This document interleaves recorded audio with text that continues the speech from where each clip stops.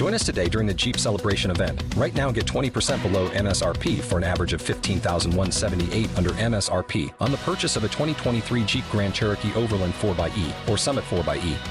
Not compatible with lease offers or with any other consumer incentive offers. $15,178 average based on 20% below average MSRP from all 2023 Grand Cherokee Overland 4xE and Summit 4xE models in dealer stock. Residency restrictions apply. Take retail delivery from dealer stock by 4/1. Jeep is a registered trademark. Behind the Knife, the surgery podcast, where we take a behind-the-scenes, intimate look at surgery from leaders in the field.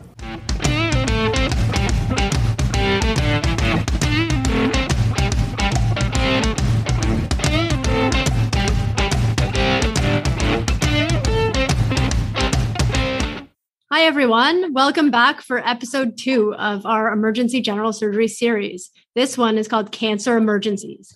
I'm really excited. This is a huge passion of mine, and we have 2 great cases. I'm joined by Jordan and Graham. Hi, Ashley, and hi, Graham. This is a great topic, and I think a very important area to focus on.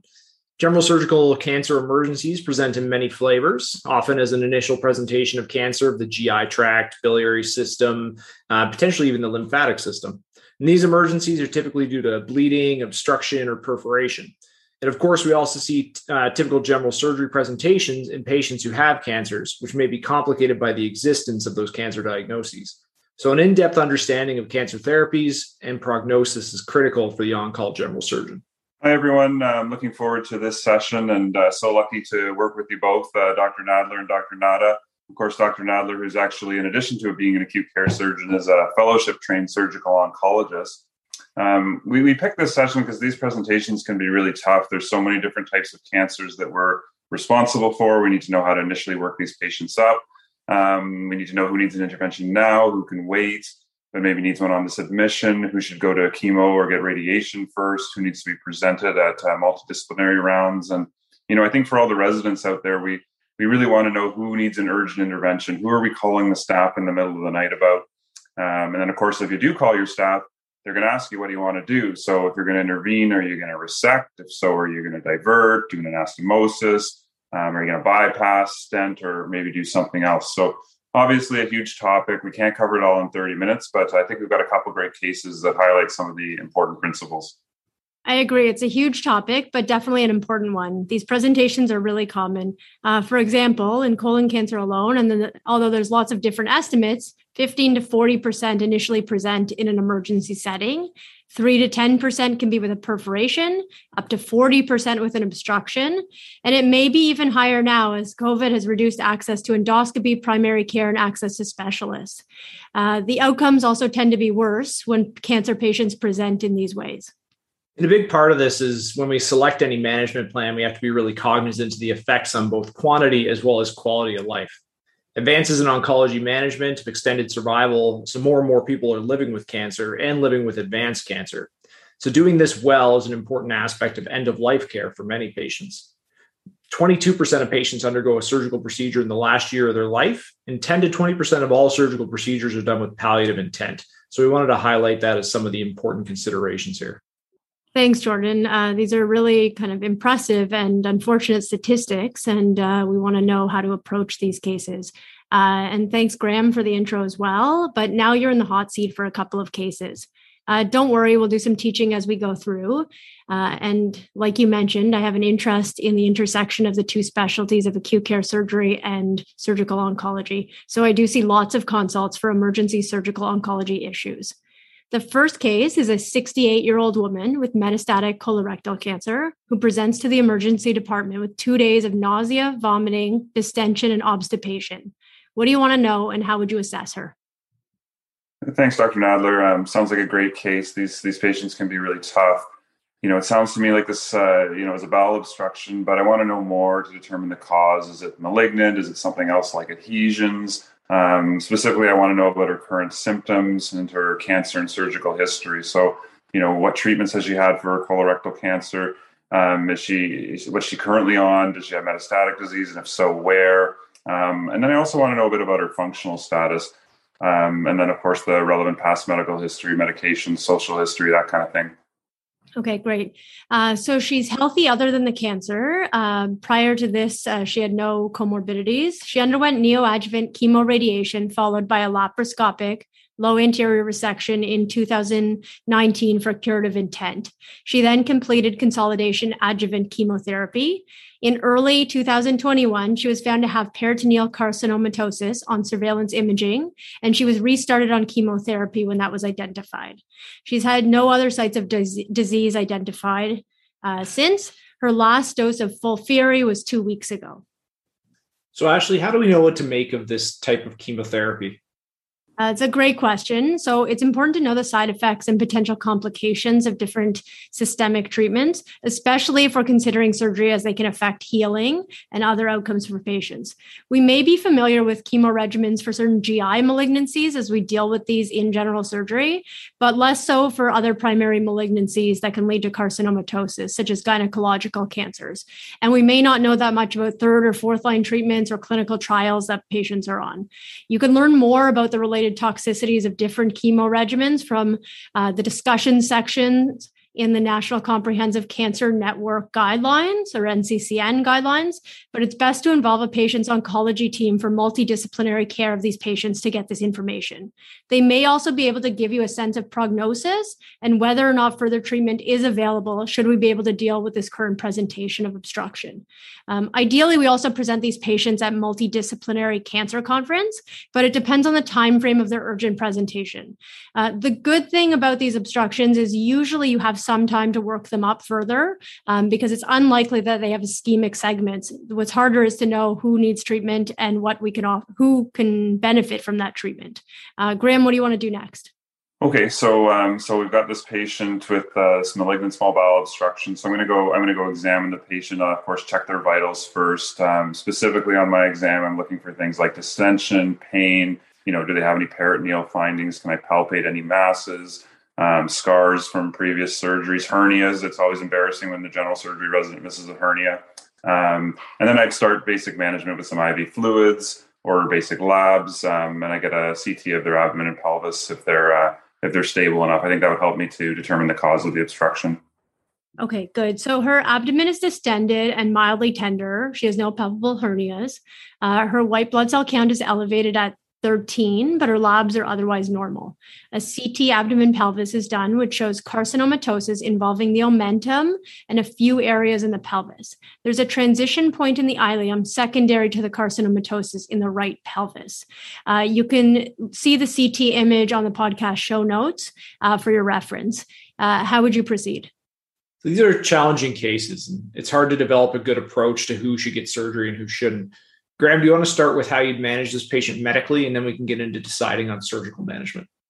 Great. Thanks, Dr. Nada. So I'd start by admitting the patient. At some of our institutions, they do get admitted under oncology, and we follow, but they need to get admitted. I would talk to our colleagues in oncology and make sure that I understood the treatment plan from their perspective and the patient's overall prognosis. I'd consider a nasogastric tube at this point for decompression and start the patient on octreotide and dexamethasone to reduce secretions. Ideally, the obstruction would resolve with the conservative management alone. I also really try to have upfront conversations with the patients about their goals of care, their understanding of their prognosis and their expectations and the things that are important to them. And what I find is these conversations really help our team to align any potential surgical options that we can offer with the realities of their disease and the goals that are important to them. I want to make it clear up front that surgery in this setting is palliative, and our focus is really on doing anything we can to improve their quality of life. That's perfect. I spend a lot of time having these discussions with patients. They need to know that surgery, if it's even possible, is to try to allow for oral intake, improvement of symptoms, or potentially to resume chemotherapy. The literature is very heterogeneous outcomes, so it's important to know what the patient thinks is meaningful to them in terms of outcomes, and if you can aim to accomplish this or not with surgery. I let them know this is an end-of-life event and that the goal of surgery is to improve quality of life for palliation and not for quantity. In terms of medical management, you can also add an H2 blocker, such as ranitidine, which can be effective at reducing secretions and resolving the obstruction. Any thoughts on nutrition? TPN, of course, in these cases is very controversial when it comes to malignant bowel obstructions and palliative patients. This seems to be quite dependent on the provider and the institution as well. Thanks, Jordan. I totally agree. I think the big decision is if you start TPN or not, because once it's started, it's hard to stop from the patient and family's perspective. If I think the patient is a surgical candidate, then I will consider starting TPN prior to surgery with the goal that they will regain enteral nutrition post-op. This is hard to predict, as most studies have varied outcomes that they look at, and even with surgery, not all patients can eat enough to make up their caloric requirements. Aside from outcomes, it's important to get a sense of their prognosis and the role for further treatment. If a patient has a good functional status, has a prognosis greater than 3 months, and is a candidate for further chemotherapy or immunotherapy, then I think TPN can be considered. It's obviously very controversial, but that's my approach, and I recognize that different physicians will have different approaches, and there's divided interests on this topic. For the ones who work hard to ensure their crew can always go the extra mile, and the ones who get in early so everyone can go home on time, there's Grainger, offering professional-grade supplies backed by product experts so you can quickly and easily find what you need. Plus, you can count on access to a committed team ready to go the extra mile for you. Call, click Grainger.com, or just stop by. Grainger, for the ones who get it done.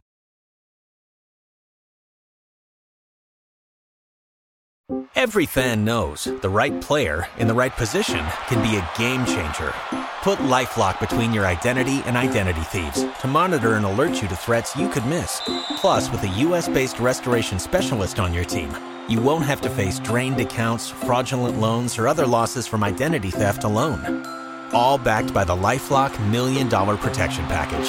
Change the game on identity theft. Save up to 25% your first year at LifeLock.com/aware. That makes a lot of sense. And I think the controversy with this patient population reflects the difficulty in looking after them effectively. Yes. And unfortunately, it's mainly retrospective data that exists with highly selected patients that actually undergo any intervention. So it's really hard to make definitive conclusions based on the literature. Also, I try to settle patients with medical management alone while deciding if they are a surgical candidate or not. Very different from adhesive obstructions, in which we would try and make a decision early on if they're going to resolve or not. But for these patients, I'd allow even up to a week to try and resolve their obstruction with medical management, even if surgery is an option. Graham, any idea if this patient could be offered surgery or not? And what criteria do you look for?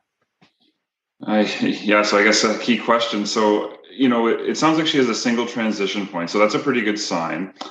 She has had recent chemo, so I'd probably be hesitant to offer an anastomosis. But, I do think it'd be reasonable to do a diverting ileostomy if the transition point is distal in the small bowel. Great.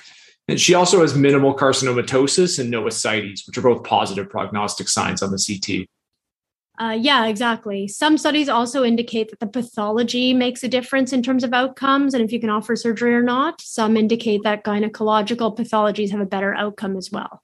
I think it does depend on the extent of prior surgery that they may have had, as some gynecological cancer patients have had extensive debulking, which can make further surgery difficult due to adhesions on top of the carcinomatosis. Functional status is also key. The patients need to be well enough to tolerate the surgery. So you need to ask yourself, can we operate? And also, should we operate? I always warn patients that there's a chance of a negative laparoscopy or laparotomy in these cases, which may cause more harm than good. We need to be very clear that the goal is palliation, and along with that, attempting to minimize harm and maximize comfort. Okay, so this sounds like a patient that may benefit from surgery. Yes, and I did offer this patient surgery. I was able to do it laparoscopically and run the bowel until resistance was encountered in the distal ileum where the obstruction was present and it was tethered to the carcinomatosis in the pelvis. I then brought up a loop of ileum proximal to this area for the ileostomy. This was honestly the best case scenario, and unfortunately, it doesn't always go this well.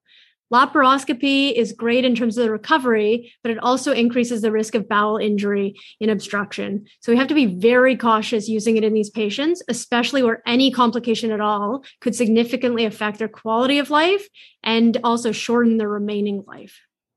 Well, I'm really glad she had a good outcome. I've seen a few of these patients who had surgery, and we had what we thought was a good technical surgery, but afterwards they still couldn't tolerate solids, and we really thought that they were good technical candidates before. We thought everything went well intraoperatively, but then they get this prolonged dysmotility and they have a hard time, really having consistent oral intake after. Any thoughts on this or anything we can do differently? Yeah, there's not a lot of literature on this, but I think there's a few reasons this can happen, unfortunately. One of my staff in fellowship, Dr. Sanjay Reddy, used to refer to this as carcinomatosis ileus.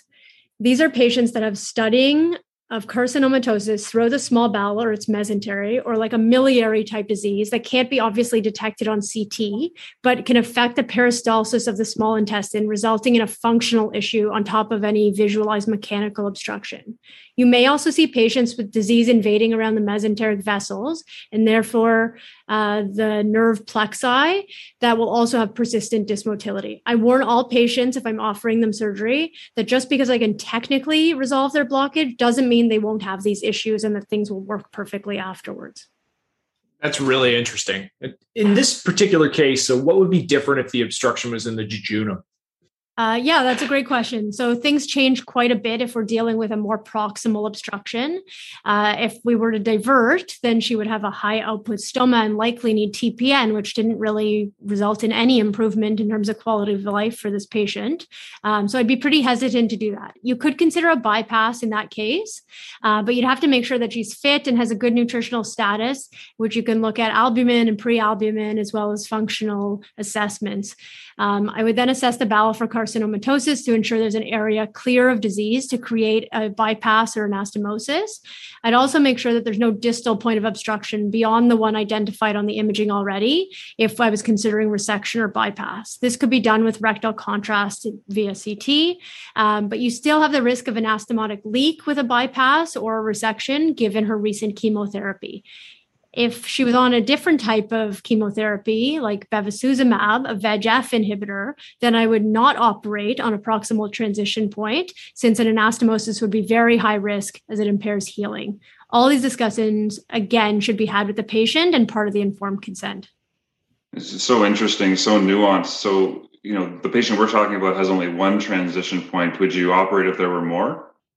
Generally not. And I think you bring up another great point that it's really essential to involve surgical oncologists or others who may be familiar with these presentations as well. It's always helpful to ask a friend for advice in these cases. So if that was the case with multiple transitions, it's very hard to divert. And I find there's very few candidates for bypass given the extent of disease usually present with more than one transition point. There are clinical algorithms that have been developed that indicate up to 3 transition points is reasonable to offer surgery. That has not been my experience. I will generally not offer surgery if they have extensive carcinomatosis, which can often be evidenced by omental caking or ascites, and I generally try to limit it to a single transition point. Farhana Sharif, Keegan Guidolin, Jessica Bogash, and myself have a narrative review that is just released on malignant small bowel obstructions from carcinomatosis in Annals of Surgical Oncology. So that is great in terms of reference of the current literature. Thanks so much, Ashley. That's a fantastic case, and great job, Graham, with all your answers. I'll just summarize some of the learning points from the case. These are complex patients, and multidisciplinary care should be provided with input from oncology, first of all. Secondly, a step-up approach should be used, starting with medical management prior to considering surgery in appropriate patients. Third, highly selected patients might benefit from surgery, namely those with high performance status, a prognosis of months if the bowel obstruction was resolved, minimal carcinomatosis, and a single transition point. Diversion, bypass, or resection are all options, but a patient's capacity to heal related to recent systemic therapy needs to be taken into account. And fourth, consent for surgery should focus on goals of care, quality of life, and achievable outcomes, and highlight the inherent risk in patients with advanced disease and a limited lifespan. So moving on to our second case, we're going to switch it up to something a little bit different now. Graham, don't get too excited because you're still stuck in the hot seat. The next case is a 72-year-old man presenting to the emergency department with several days of abdominal pain, obstipation, and distension. How'd you like to approach this patient? Okay, here we go again. So this sounds like another bowel obstruction, but I will assume you're going to throw something different at me.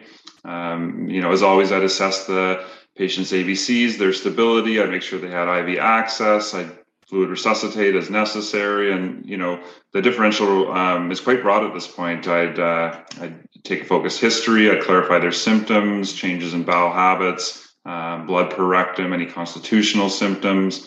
I want to know their medical history, surgical history, specifically things like malignancy and inflammatory bowel disease. Have they had colonoscopies? And then, of course, any pertinent social or family history. And finally, I'd order a basic set of labs and do my focused physical exam as I described before. That's great. And I think it shows a good general approach to this type of undifferentiated patient. So he felt quite well until about 3 days ago. And then he stopped passing flatus or stool and became progressively more bloated. He said he might have had some blood in his stool, but he doesn't tend to check. He has hypertension and dyslipidemia, which were both controlled with medication, had an appendectomy as, quote, a teenager. He has no previous colonoscopy or fit testing that he knows of, and he's a 1 pack per day smoker. There are no other notable findings. On exam, he's stable. His abdomen's distended and mildly diffusely tender. His digital rectal exams are unremarkable. Blood work shows a hemoglobin of 8 grams per deciliter, or 80 in Canadian units, but it's otherwise unremarkable. What would you do next? Okay, thanks for the unit conversion. That's very helpful for me. I think it's time to image the patient. We can consider an abdominal series of x-rays, but they're stable. So I think it'd be more reasonable to get a CT abdo-pelvis. Yeah, I think that's quite reasonable in this case. So the CT shows a large bowel obstruction at an apple core type lesion in the mid-sigmoid colon, concerning for malignancy. There's some upstream colonic dilation noted as well. Ashley, what other things would you be looking for as a surgical oncologist and as an acute care surgeon? Thanks, Jordan. This is a very common scenario and one that does require a nuanced approach. So I always want to get as much important information as I can from our diagnostic imaging. Given the large bowel obstruction, we know this is going to require some sort of urgent intervention, but I would discuss the case with my colleagues in radiology to identify any signs of local regional invasion, synchronous lesions, any concerning lymph node disease, and any signs of intra-abdominal metastases. Also, we want to identify any signs of ischemia or compromise to the proximal colon, especially the cecum, and whether the ileocecal valve appears to be competent. Thanks, Ashley. So in our case, there's some mildly enlarged mesocolic lymph nodes, but no observed metastases. There's no signs of perforation or bowel compromise. There's a moderately distended colon and what appears to be a competent ileocecal valve. So Graham, hearing all that, what are our options? Okay.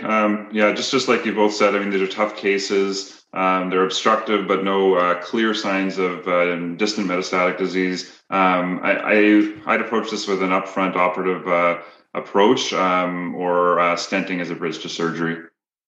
So absolutely. And both are options. And admittedly, there's a little bit of controversy in this area. Several individual studies and reviews have looked at stenting for 2 primary purposes, either palliation for an obstructing lesion or a bridge to surgery, as you mentioned. Placing a self-expanding metal stent allows the bowel to decompress and turns this kind of from an emergent procedure into a semi-urgent procedure. These are typically used for left-sided disease, although right-sided stents have been described, but these are much more technically complicated and when used tend to be with palliative intent. Very distal or rectal stents also aren't favored as they tend to migrate more frequently and or cause significant pain.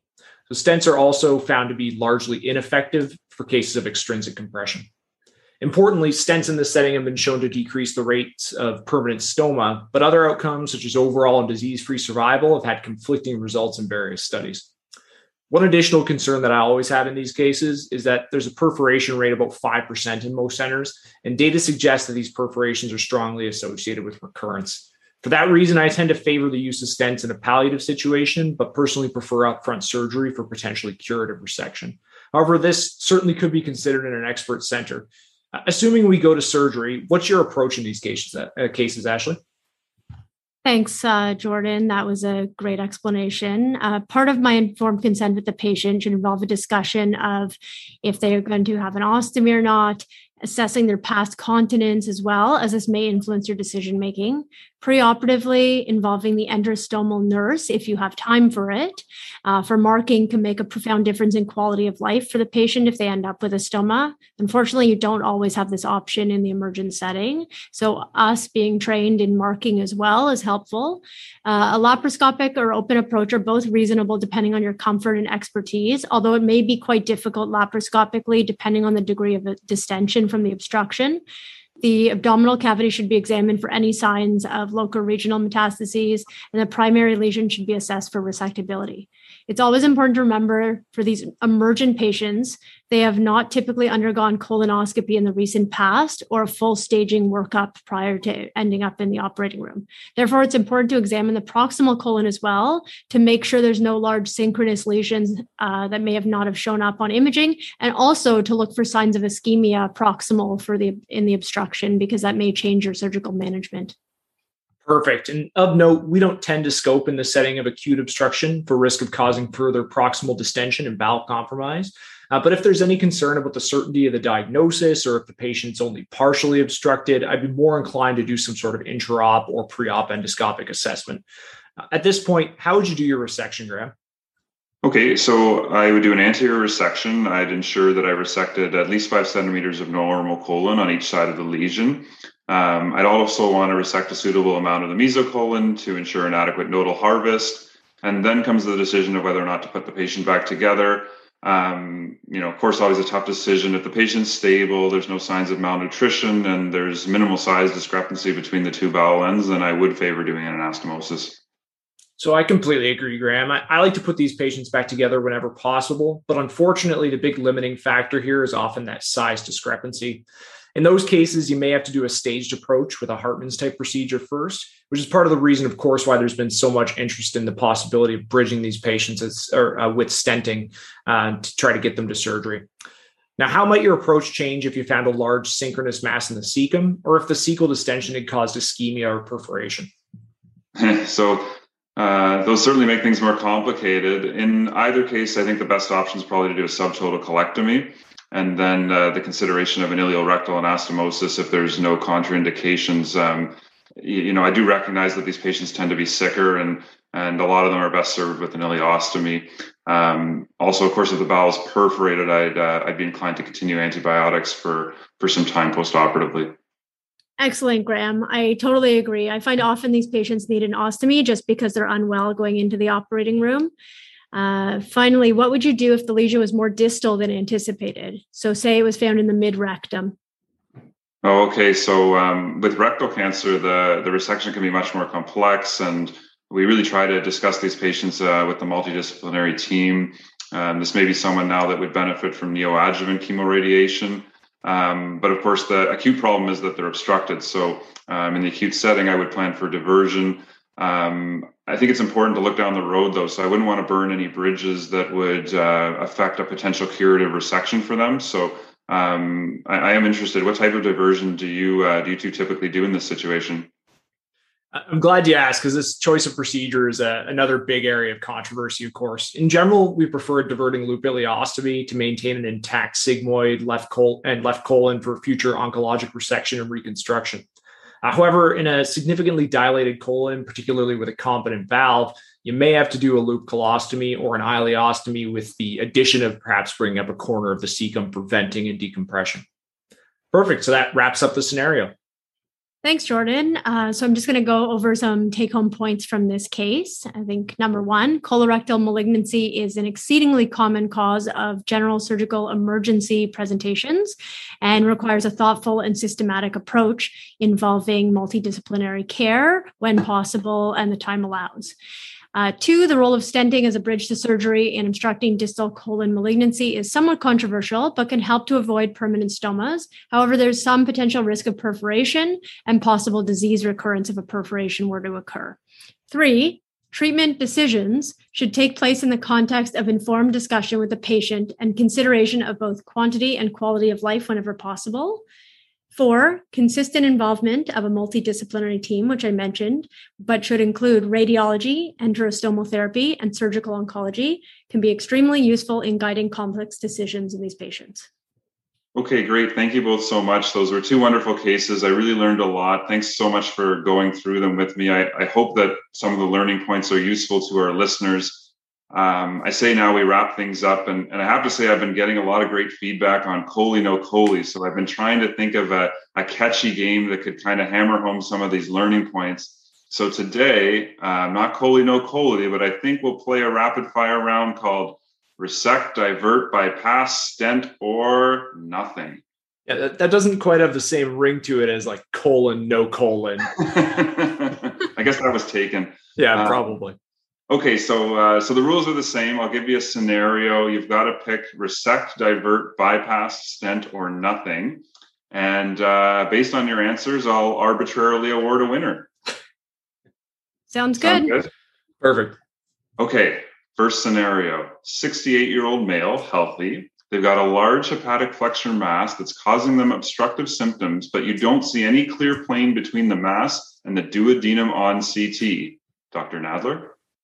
This is a classic exam scenario. I'm going to say for general surgeons, the answer should be divert. If you're an HPB surgeon or surgical oncologist, then you could consider resecting depending on the extent of involvement. Dr. Nada? Yeah, so I'd say ideally it should be resected, but not in my hands. Great.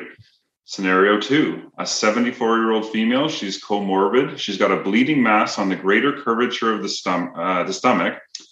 She's requiring intermittent transfusions. She's got a previous history of radiation for lymphoma, and IR is unavailable to embolize. What do you want to do, Dr. Nadler?